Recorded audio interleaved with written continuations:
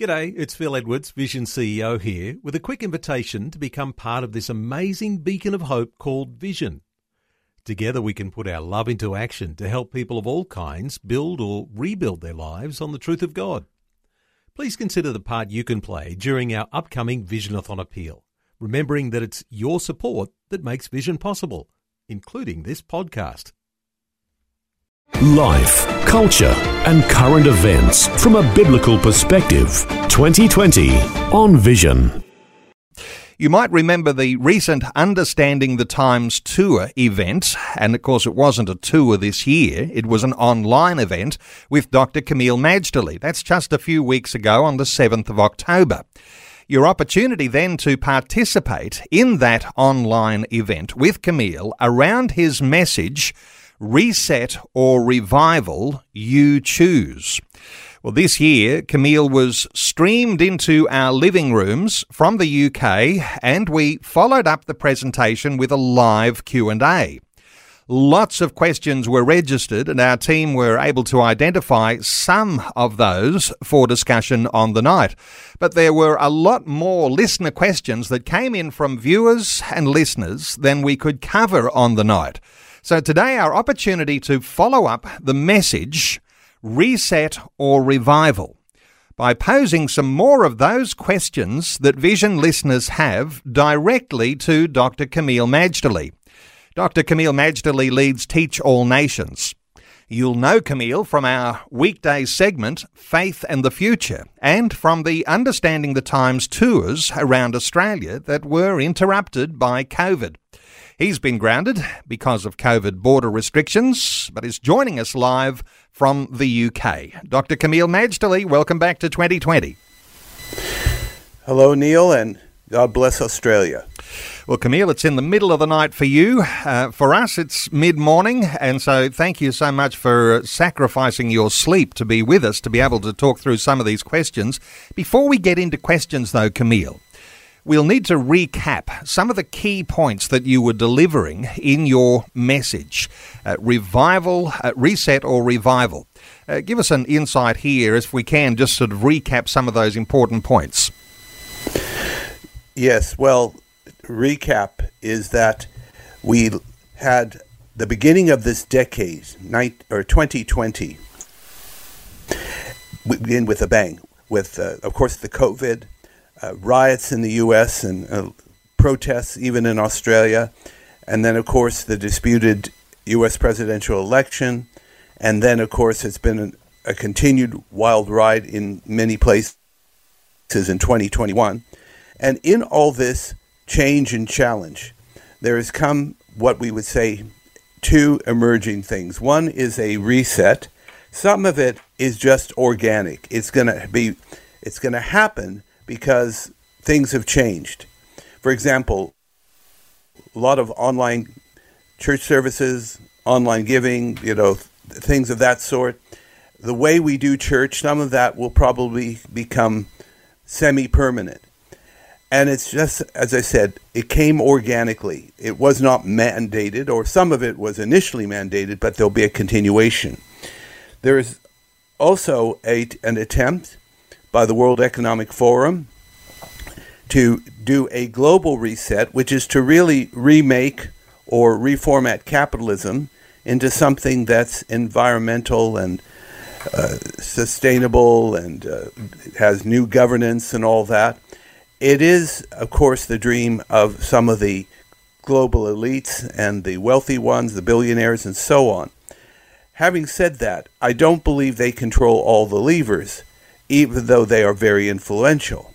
But in the midst of the change and challenge emerges another option, and that is a return to the things of God, a revival, the church coming alive again, the Holy Spirit being poured out, not just upon the church itself, but upon the 7 mountains of influence, a teaching and thesis by Lauren Cunningham and the late Bill Bright in the 70s that has reemerged in our time. And in other words, the church has to be more than influential within its 4 walls. It has to influence against society as it once had. That is a return and revival too. And there's anecdotal evidence evidence that this is actually happening. I say, at this point, we have a choice whether we want to just stay on autopilot and head for some form of reset, may not all be WEF, or we make a decision to press into the things of God, return to the first works in the spirit of the first love, and not only come alive again, but make a massive difference to our generation. That's the choice that is before us. Somehow or other here, you've put your finger on a number of very important points, like where we sit contextually as Christians in amongst those big picture issues like resets, but the culture wars and going woke was one of your themes in the recent presentation. I wonder whether you've got an in a nutshell idea about the growing wokery as you talk about it, because we're seeing this more and more. Right. Yes, I just looked at my notes now and I said, I didn't mention woke. But the rise of wokery, it is actually like this best-selling book called Woke Inc. Woke Inc. by Vivek Ramaswamy. I know nobody's going to remember the surname. And he's an American of Indian ancestry, and he's about 35 years old, very brilliant, how he describes the rise of wokery, and especially how big business has gone woke, not out of conviction in most cases, but because it actually helps their profits, or at least that's what they think. Wokery, or going woke, is where an individual, it's almost like a conversion experience, except not in a very positive way. They wake up to what they perceive is social injustice. Now, it's totally culturally Marxist influenced. The environment's being ruined. There's a lot of sexism and racism and all this. And the demeanor of these people changes to being very, I mean, with all due respect, self-righteous, narcissistic, angry.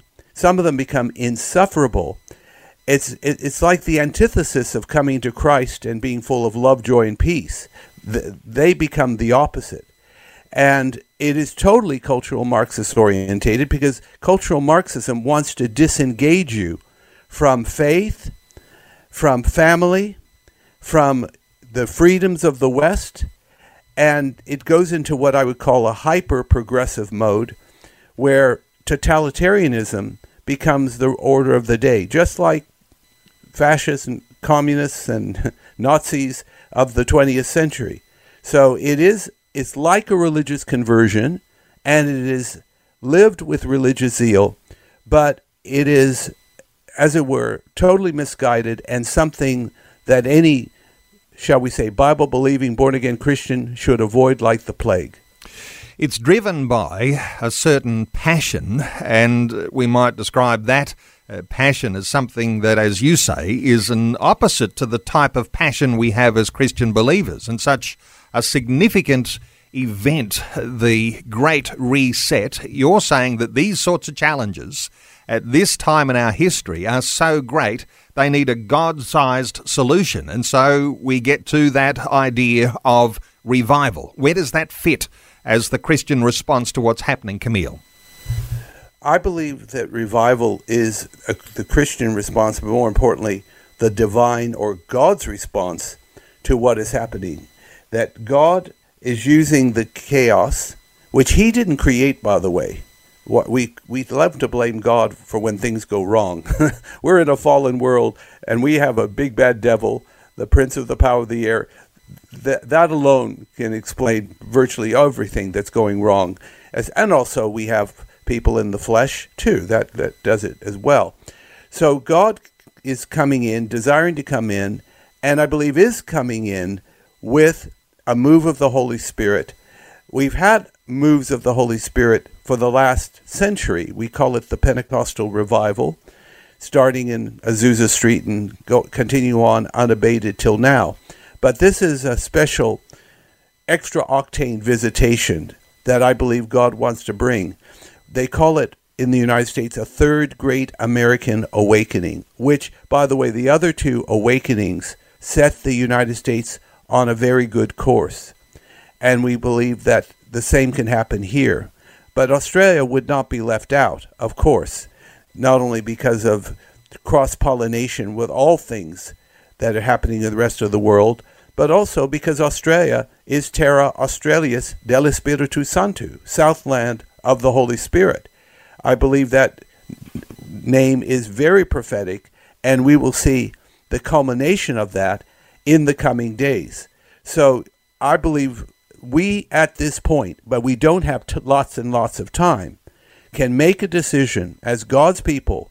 We want to go all the way Jesus' way. We're not going to succumb to fear and intimidation. We are going to be bold and be strong, for the Lord our God is with us, and let him bring us back into that fresh fire that many of us knew when we first came to faith. Visions 2020 with Neil Johnson. A biblical perspective on life, culture, and current events. Good to have you with us. Talkback line open 1-800-316-316. Our special guest is Dr. Kameel Majdali.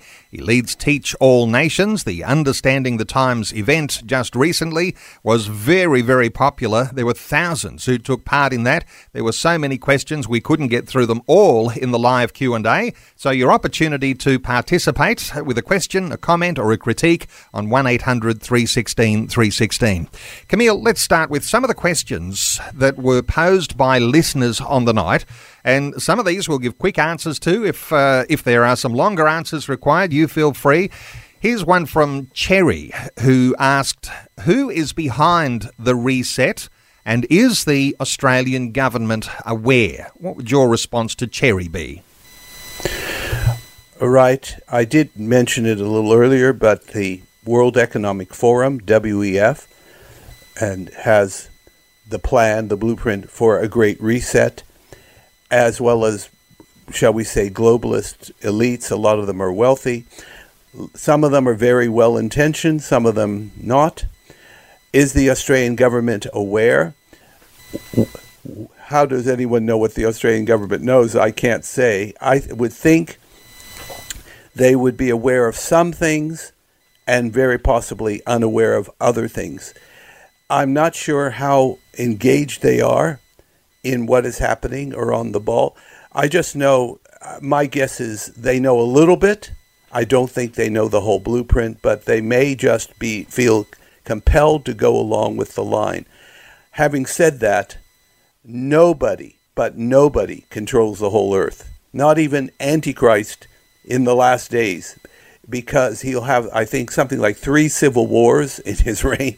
So the only one to control all the earth is the Lord's. So what I'm getting at is nobody has all the levers or the steering wheel in their hand, except God, ultimately. Just an addendum to that question with something that's very current right now. So many listeners will be aware, and our Prime Minister, Scott Morrison, about to get on a plane to go to the Glasgow Climate Change Conference, which is close to where you are, in fact, right now.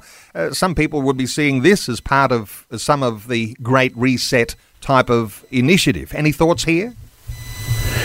Well, look, it's a mixed bag when it comes to the environment. Of course, every responsible citizen wants to have clean air, water, take care of natural habitat, and so on and so forth. The challenge is that we, first of all, need to know what is the cause of global warming.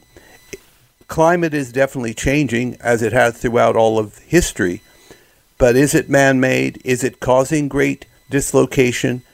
And does reorganizing the economy to a more socialist mode, is that going to actually save the environment? Or is it a ruse to bring in a reset? I know that Scott Morrison has been getting a lot of challenge on this issue, and I think he committed Australia to net zero, but the devil is in the detail. So what I think is, yes, all this kind of thing can lead to a more globalist cooperation. But I do see a lot of spoilers in the midst. China, India, and America may not be as cooperative as everyone was hoping. So It won't go according to script, is my prediction. Our talkback line is open, 1800 316 316. Let's continue on. Some more questions from the night, Camille. Lily says, Dr. Camille, must all these events happen before the return of Christ? A response here for Lily. Well, it depends what you want to call the return of Christ. There's those who believe there's a rapture, second coming, all as one event, and there are those that believe that the coming of Jesus for the church, or the rapture, 1 Thessalonians chapter 4, is a distinct and separate event to the second coming. I would say that as far as the formal second coming, the one that every eye shall see him, and he comes with 10,000s of his saints, and he's on the white horse, that's at the end of the age. So yes, I suspect that all the things that we were talking about would happen before that. But should the pre-tribulation be the way to go? And I'm deliberately being ambiguous for various reasons. I'm not so ambiguous in a class. Then some things can happen before and some things after. But I do say, without hesitation, we should see the signs of the times, but most of all, we should pray for and look for the coming of the Lord. Let's go to another question. Robert and June say, given the turmoil of COVID and subsequent loss of freedoms, do you think that will result in people seeking some sense of global peace, or do you think that will give rise to the Antichrist? Thought for Robert and June. You know, that's a good question. And it appears to be two different trends. One is increasing authoritarianism, totalitarianism. Australia has been getting a lot of bad press. I've never seen this in all my life from overseas. Even here in the United Kingdom, they're thinking, what on earth is going on down under? So there is that. But there seems to be a lot of what we call populist, nationalist pushback. It's certainly happening here in Europe. I'm telling you, they're not putting up with mass mandates in the EU. They are protesting like you've never seen, far more than what we've seen in Australia. America's pushing back too, and other places. So it's like two different headwinds. One is the warm, from the Arabian desert headwind that goes to the Holy Land, and the other is the cool, moist north wind that comes either from Russia or comes from the Atlantic, and they're seemingly colliding, these two winds. And so I would say that it's yet to be revealed which side is going to win. Just looking at what's happening in the Virginia gubernatorial campaign, it should have been a shoo-in for the Democratic candidate McAuliffe, but because people are pushing back on educational tyranny and teaching in the schools. I mean, the mothers in those school meetings, it's like a bear robbed of her whelps. They are fighting back. And these are just ordinary, everyday people. So I'm seeing two different trends here and wondering which is going to prevail. But we just have to wait and see. Okay, Carolyn has a question that's very similar to this and really brings out the essence of who we are as Christian believers. And as you say, there are ordinary people who have a voice, but they have to exercise that in a certain way. But Carolyn says, how do we stand up to the mandates but not disobey the law and still honour God? Or do we have permission to push back and not get vaccinated and threatened to lose our jobs? Your thoughts for Carolyn? Yes, that is an excellent, very timely, very practical question. And I actually think with the vaccine mandates, it's amazing how much division it's caused, even within churches. I'm talking about Australian churches more so. The thing is, first of all, some are invoking Romans 13. Well, we have to do what the government says. And Romans 13 does teach us to be submissive to the government. But it's interesting that Romans 13 was written by Paul, I believe, when Nero, the mad emperor of Rome, was in charge. And so you have to cooperate with the government. It is there, and we have to honor that. But it's not absolute. We also have Acts chapter 5, verse 29, which says we ought to obey God rather than man.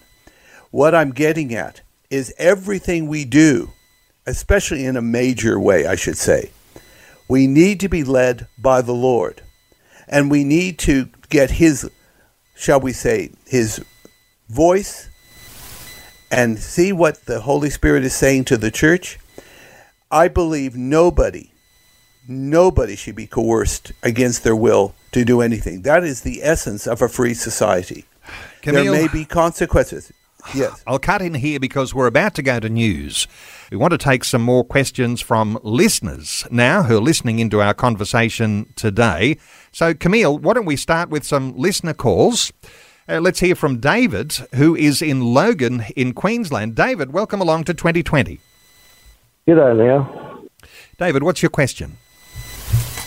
Well, it says in the Bible that the coming of the Lord in those days will be like the days of Noah. So do you think that this big, great reset thing is like a Noah's Ark sort of thing? Good insight, David. Camille, your response for David? Great question, David. Thank you. I would say the revival is the Noah's Ark and not the reset. And I believe, in fact, I've just finished, or I'm having an editor working on my coming book about Psalm 91, God's secret place. And to me, immersing yourself in the things of God, especially in revival, is the most wonderful ark we could imagine.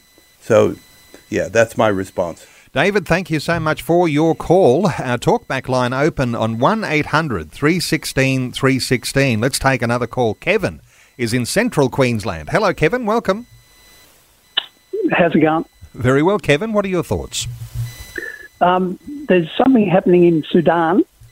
Is this the last pawn to be put into place for the beginning of the Gog-Magog war? And could that bring on a revival within the church on a massive scale? Okay, focus on North Africa, Sudan, and things that are developing there around the Middle East. Camille, your thoughts for Kevin? Well, I think Kevin's referring to a coup d'etat that happened by the military just days ago. As far as, yes, I can see why he would bring in Ezekiel 38 and 39, Gog and Magog, referring to the alliance of Gog with Cush, Put, and Persia. But, yeah, of course, revival is a totally separate issue to Gog and Magog, but sometimes what happens is that it's in the midst of change, challenge, and crisis that revival does emerge. So all I can say is let's watch and pray, but let's follow and open up to the wind of the Holy Spirit. Kevin, thank you so much for your call. I hope that was a good response for you. 1-800-316-316 to join in our conversation today. Let's take another call. Graham is in Burnie, Tasmania. Hi, Graham. Good day, gentlemen. You know, we're in a situation where this world has changed since I was a young man, a rejection of God totally, and we're being set up for the biggest con on the face of the earth that will lead a lot of people in a great lot of suffering because people rejected God and the world is being used and by Satan, and God's allowing it because we've rejected him.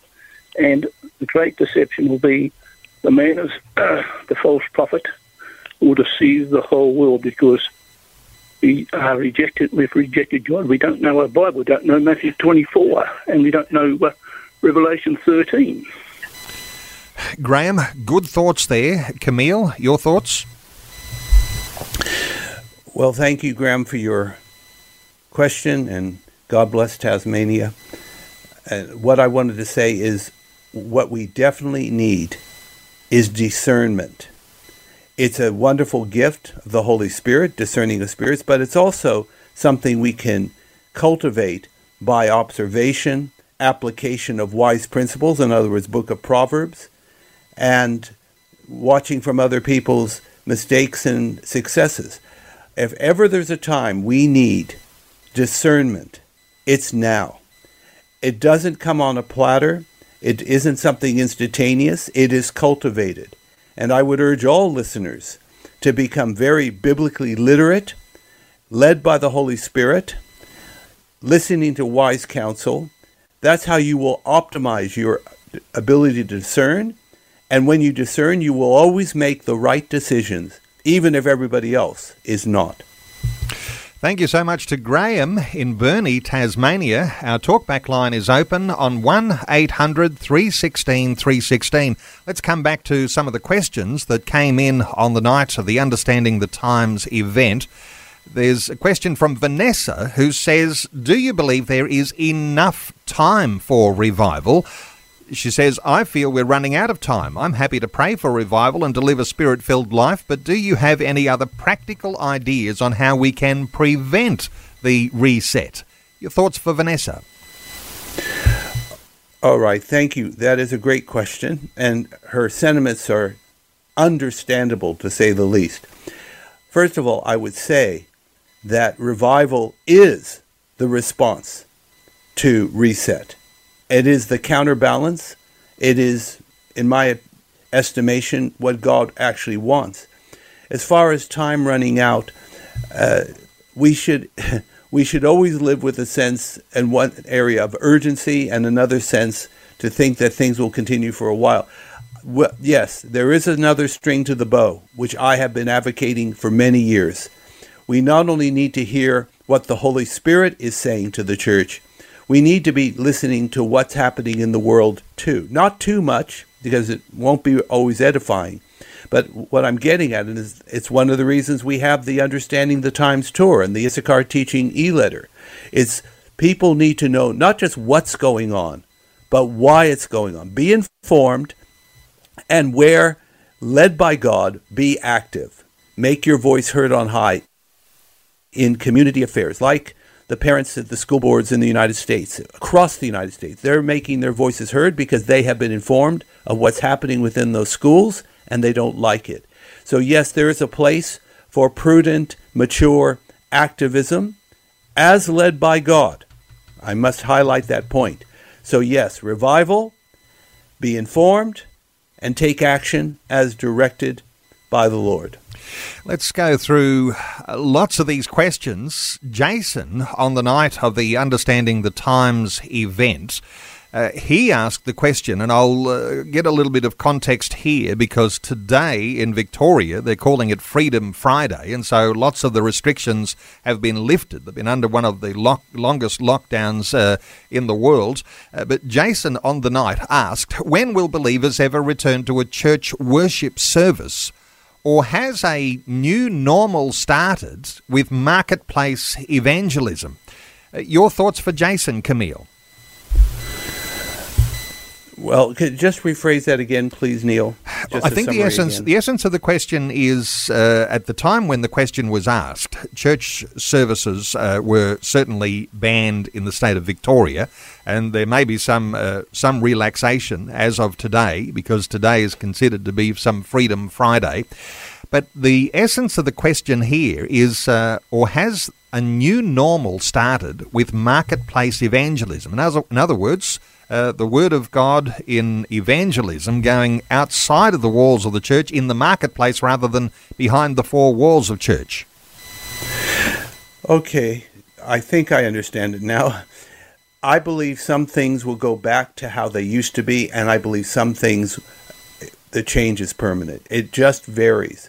I've had to change how I do ministry, like so many others, a lot of remote contacting and dealing with people in a different way, but also the nature of my ministry is a lot of research, writing, and broadcasting too. So as far as evangelism is concerned, there can be and should be every innovation impossible. Let me qualify that again. Every innovation made possible. I like what the late Mary Kay, who did the Cosmetic Empire, Mary Kay Cosmetics, multi-billion-dollar empire, and she had this little maxim: innovate or evaporate. And so let's take advantage of the innovations we can to do our outreach, our discipling, our church planning, whatever it may be. Let's do it for the glory of God. Jan on the night asked a question a little similar, where she said the early church met in homes, not churches. I wonder if we're being led back to that state. And a quick response for what Jan was asking?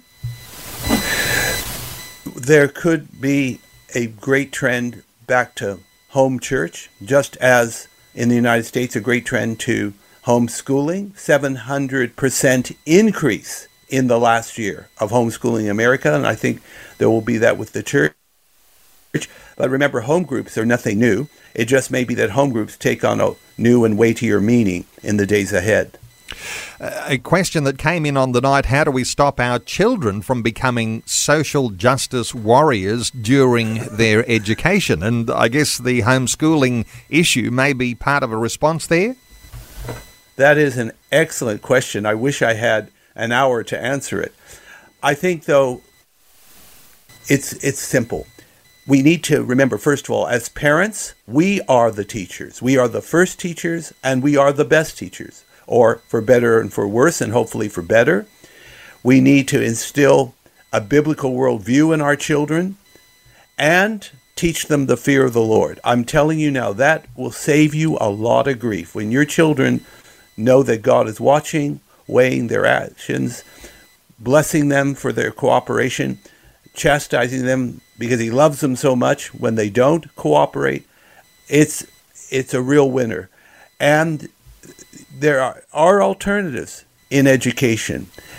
Be led of the Lord, do your homework, and I think you will find that, as Proverbs say, teach a child in the way he should go, and when he is old, he will not depart from it. Let's go with another question that came in on the night of the Understanding the Times event. Nat in Crystal Brook in South Australia had a question: how do we talk with other Christians who see Black Lives Matter as a great thing but refuse to enter into a conversation about the dangers behind such organisations? Your thoughts for Nat? We live in an age of deception. And it even can affect Christians, because if it didn't affect Christians, Paul wouldn't have written those words in 1 Thessalonians 5:6 about let us not sleep as do others. Failure to look at facts and reality is a form of sleeping and drunkenness, again, as per that chapter. We need to pray about such things and do it in a loving manner, because I'm finding by observation that you can present people reality, truth, things that are factual, and it won't register. It's almost like a form of comatoseness, and it's a spiritual thing ultimately, and so we use spiritual weapons to deal with it. But her experience is not unusual. Taking questions on 1-800-316-316. Let's take a call from Penny in Tasmania. Hi, Penny. Hello, Neil. How are you? Very well, Penny. What's your question for Dr. Camille? Oh, hello, Dr. Camille. How are you? I'm good, Penny. God bless Tasmania. Good. I've listened to you often and enjoy what you teach on. So my question is a bit of an odd one.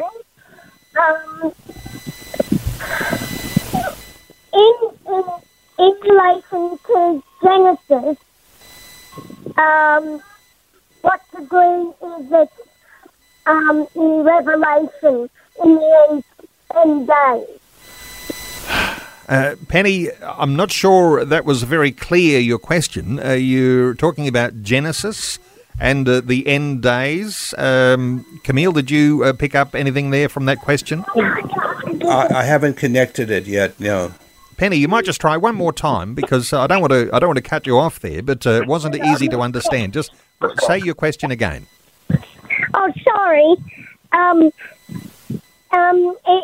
With relation to Genesis, the first man, Jesus being the Second ultimate Adam. man, the second Adam, to revelation of the last days that we believe we're in. Camille, you got that revelation of the last days based on the first Adam and the last Adam? Well, I'll just have a simple answer here. We are in the last days. 1 John 2:18, I believe it is, says, little children, it is the last hour. And that was written 2,000 years ago. Of course, we see it from God's perspective. A day is as 1,000 years, 1,000 years a day. So in a sense, the advent of Jesus and his atoning death on the cross happened, according to the book of Hebrews, at the end of the age, in the last times. So if Calvary's at the last times, or even more at the last times, as we look for the return of Jesus to planet Earth. Penny, thank you so much for your call. 1-800-316-316. Let's take another call. Pete is in Victoria. Hi, Pete. G'day, Neil and Camille. How you going? Very well, Pete. What are your thoughts? Good, Pete. Yeah, just quickly, in Romans chapter 13, it says, let every soul be subject to the governing authorities, which there is no authority except from God, and the authorities that exist are appointed by God, which means that the governing authorities have a duty under God to uphold justice and not to inflict tyranny on the people. And if they don't obey God's word, their authority is no greater than a criminal's. Sadly, we're having a lot of ungodly legislations and policies that are being put in place. Proverbs, in addition, says in chapter 14, verse 34, righteousness exalts a nation, but sin is a reproach to any people. And tragically, the cries are real, and we need Jesus desperately. Good on you, Pete. Good question. Camille, your response? Well, Pete, I'm a Victorian too, and I'm watching everything very, very carefully. Just remember that Victoria and Melbourne was the place where, shall we say, the Holy Spirit was poured out. Great things happened at the time of Federation, just before and just after. And it's like there were wells of living water in Melbourne and Victoria, which have been filled up, like Genesis 26, by the Philistines. I would say in the midst of all the challenge in Victoria, God's people need to be like Isaac in Genesis 26 again, redigging those wells, calling out to the name of the Lord, prayer and fasting, seeking his face diligently. Ultimately, the spiritual answers are what are going to see us through. And of course, with the spiritual answers, the Holy Spirit may direct us to do certain practical activities as well. Pete in Victoria, thank you so much for your call. And now we're running out of time. Let me come back to one question that was asked on the night of the Understanding the Times event. It came from Dex. And Dex asked, are we entering the period, or have we entered the period just prior to the tribulation, and does it get more difficult from here? Your thoughts here around what may be coming in times ahead, Camille. Are we in for a more difficult time, or is there something sinister in the idea of government handouts and feeling good about things that are going on, even though that in itself has a similar sort of deceptiveness about it? Any thoughts here for Dex? That's a great question. My response might sound a bit ambiguous, but it's actually because I still believe we have a choice. If we do nothing, then yes, it's going to be more difficult.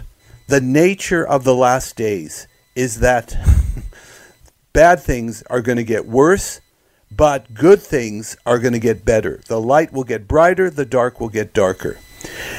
And I do believe that if we push through in the things of God, in seeking him for revival and obeying the commands of the Lord, which also, of course, bring a visitation of the Holy Spirit, then, of course, in that environment, some very positive things will happen. It can even change nations. That's how important it may be. So I would say we don't have to passively and helplessly watch what's happening and just be, terrified and want to withdraw somewhere. We can actually make a difference. Church history is replete with it. So I would just say, let's push into revival. Let the Holy Spirit do the resetting He wants, and I think we can see better days. It is possible. And Camille, on revival, sometimes we think of revival as something that happens to the masses or to the church, an awakening outside of the church of people who come to know the things of God. But personal revival starts with us individually. We don't have to wait, do we, for some special move, because personal revival can happen to us right now if we pause before God. Any thoughts here for the listener who's saying, how does this affect how I might live my life right now? Excellent point, Neil. I would say to everyone listening, especially if you're a believer in Jesus, especially if you long for revival, you don't have to wait for something corporate to get revived. I highly recommend seeking God. You can do it on your own if you have to, or you can do it with other people who are of like mind and heart. Seek God.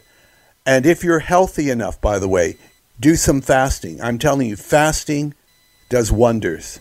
To fast track, pardon the pun, you into the presence and purposes of God. So yes, absolutely.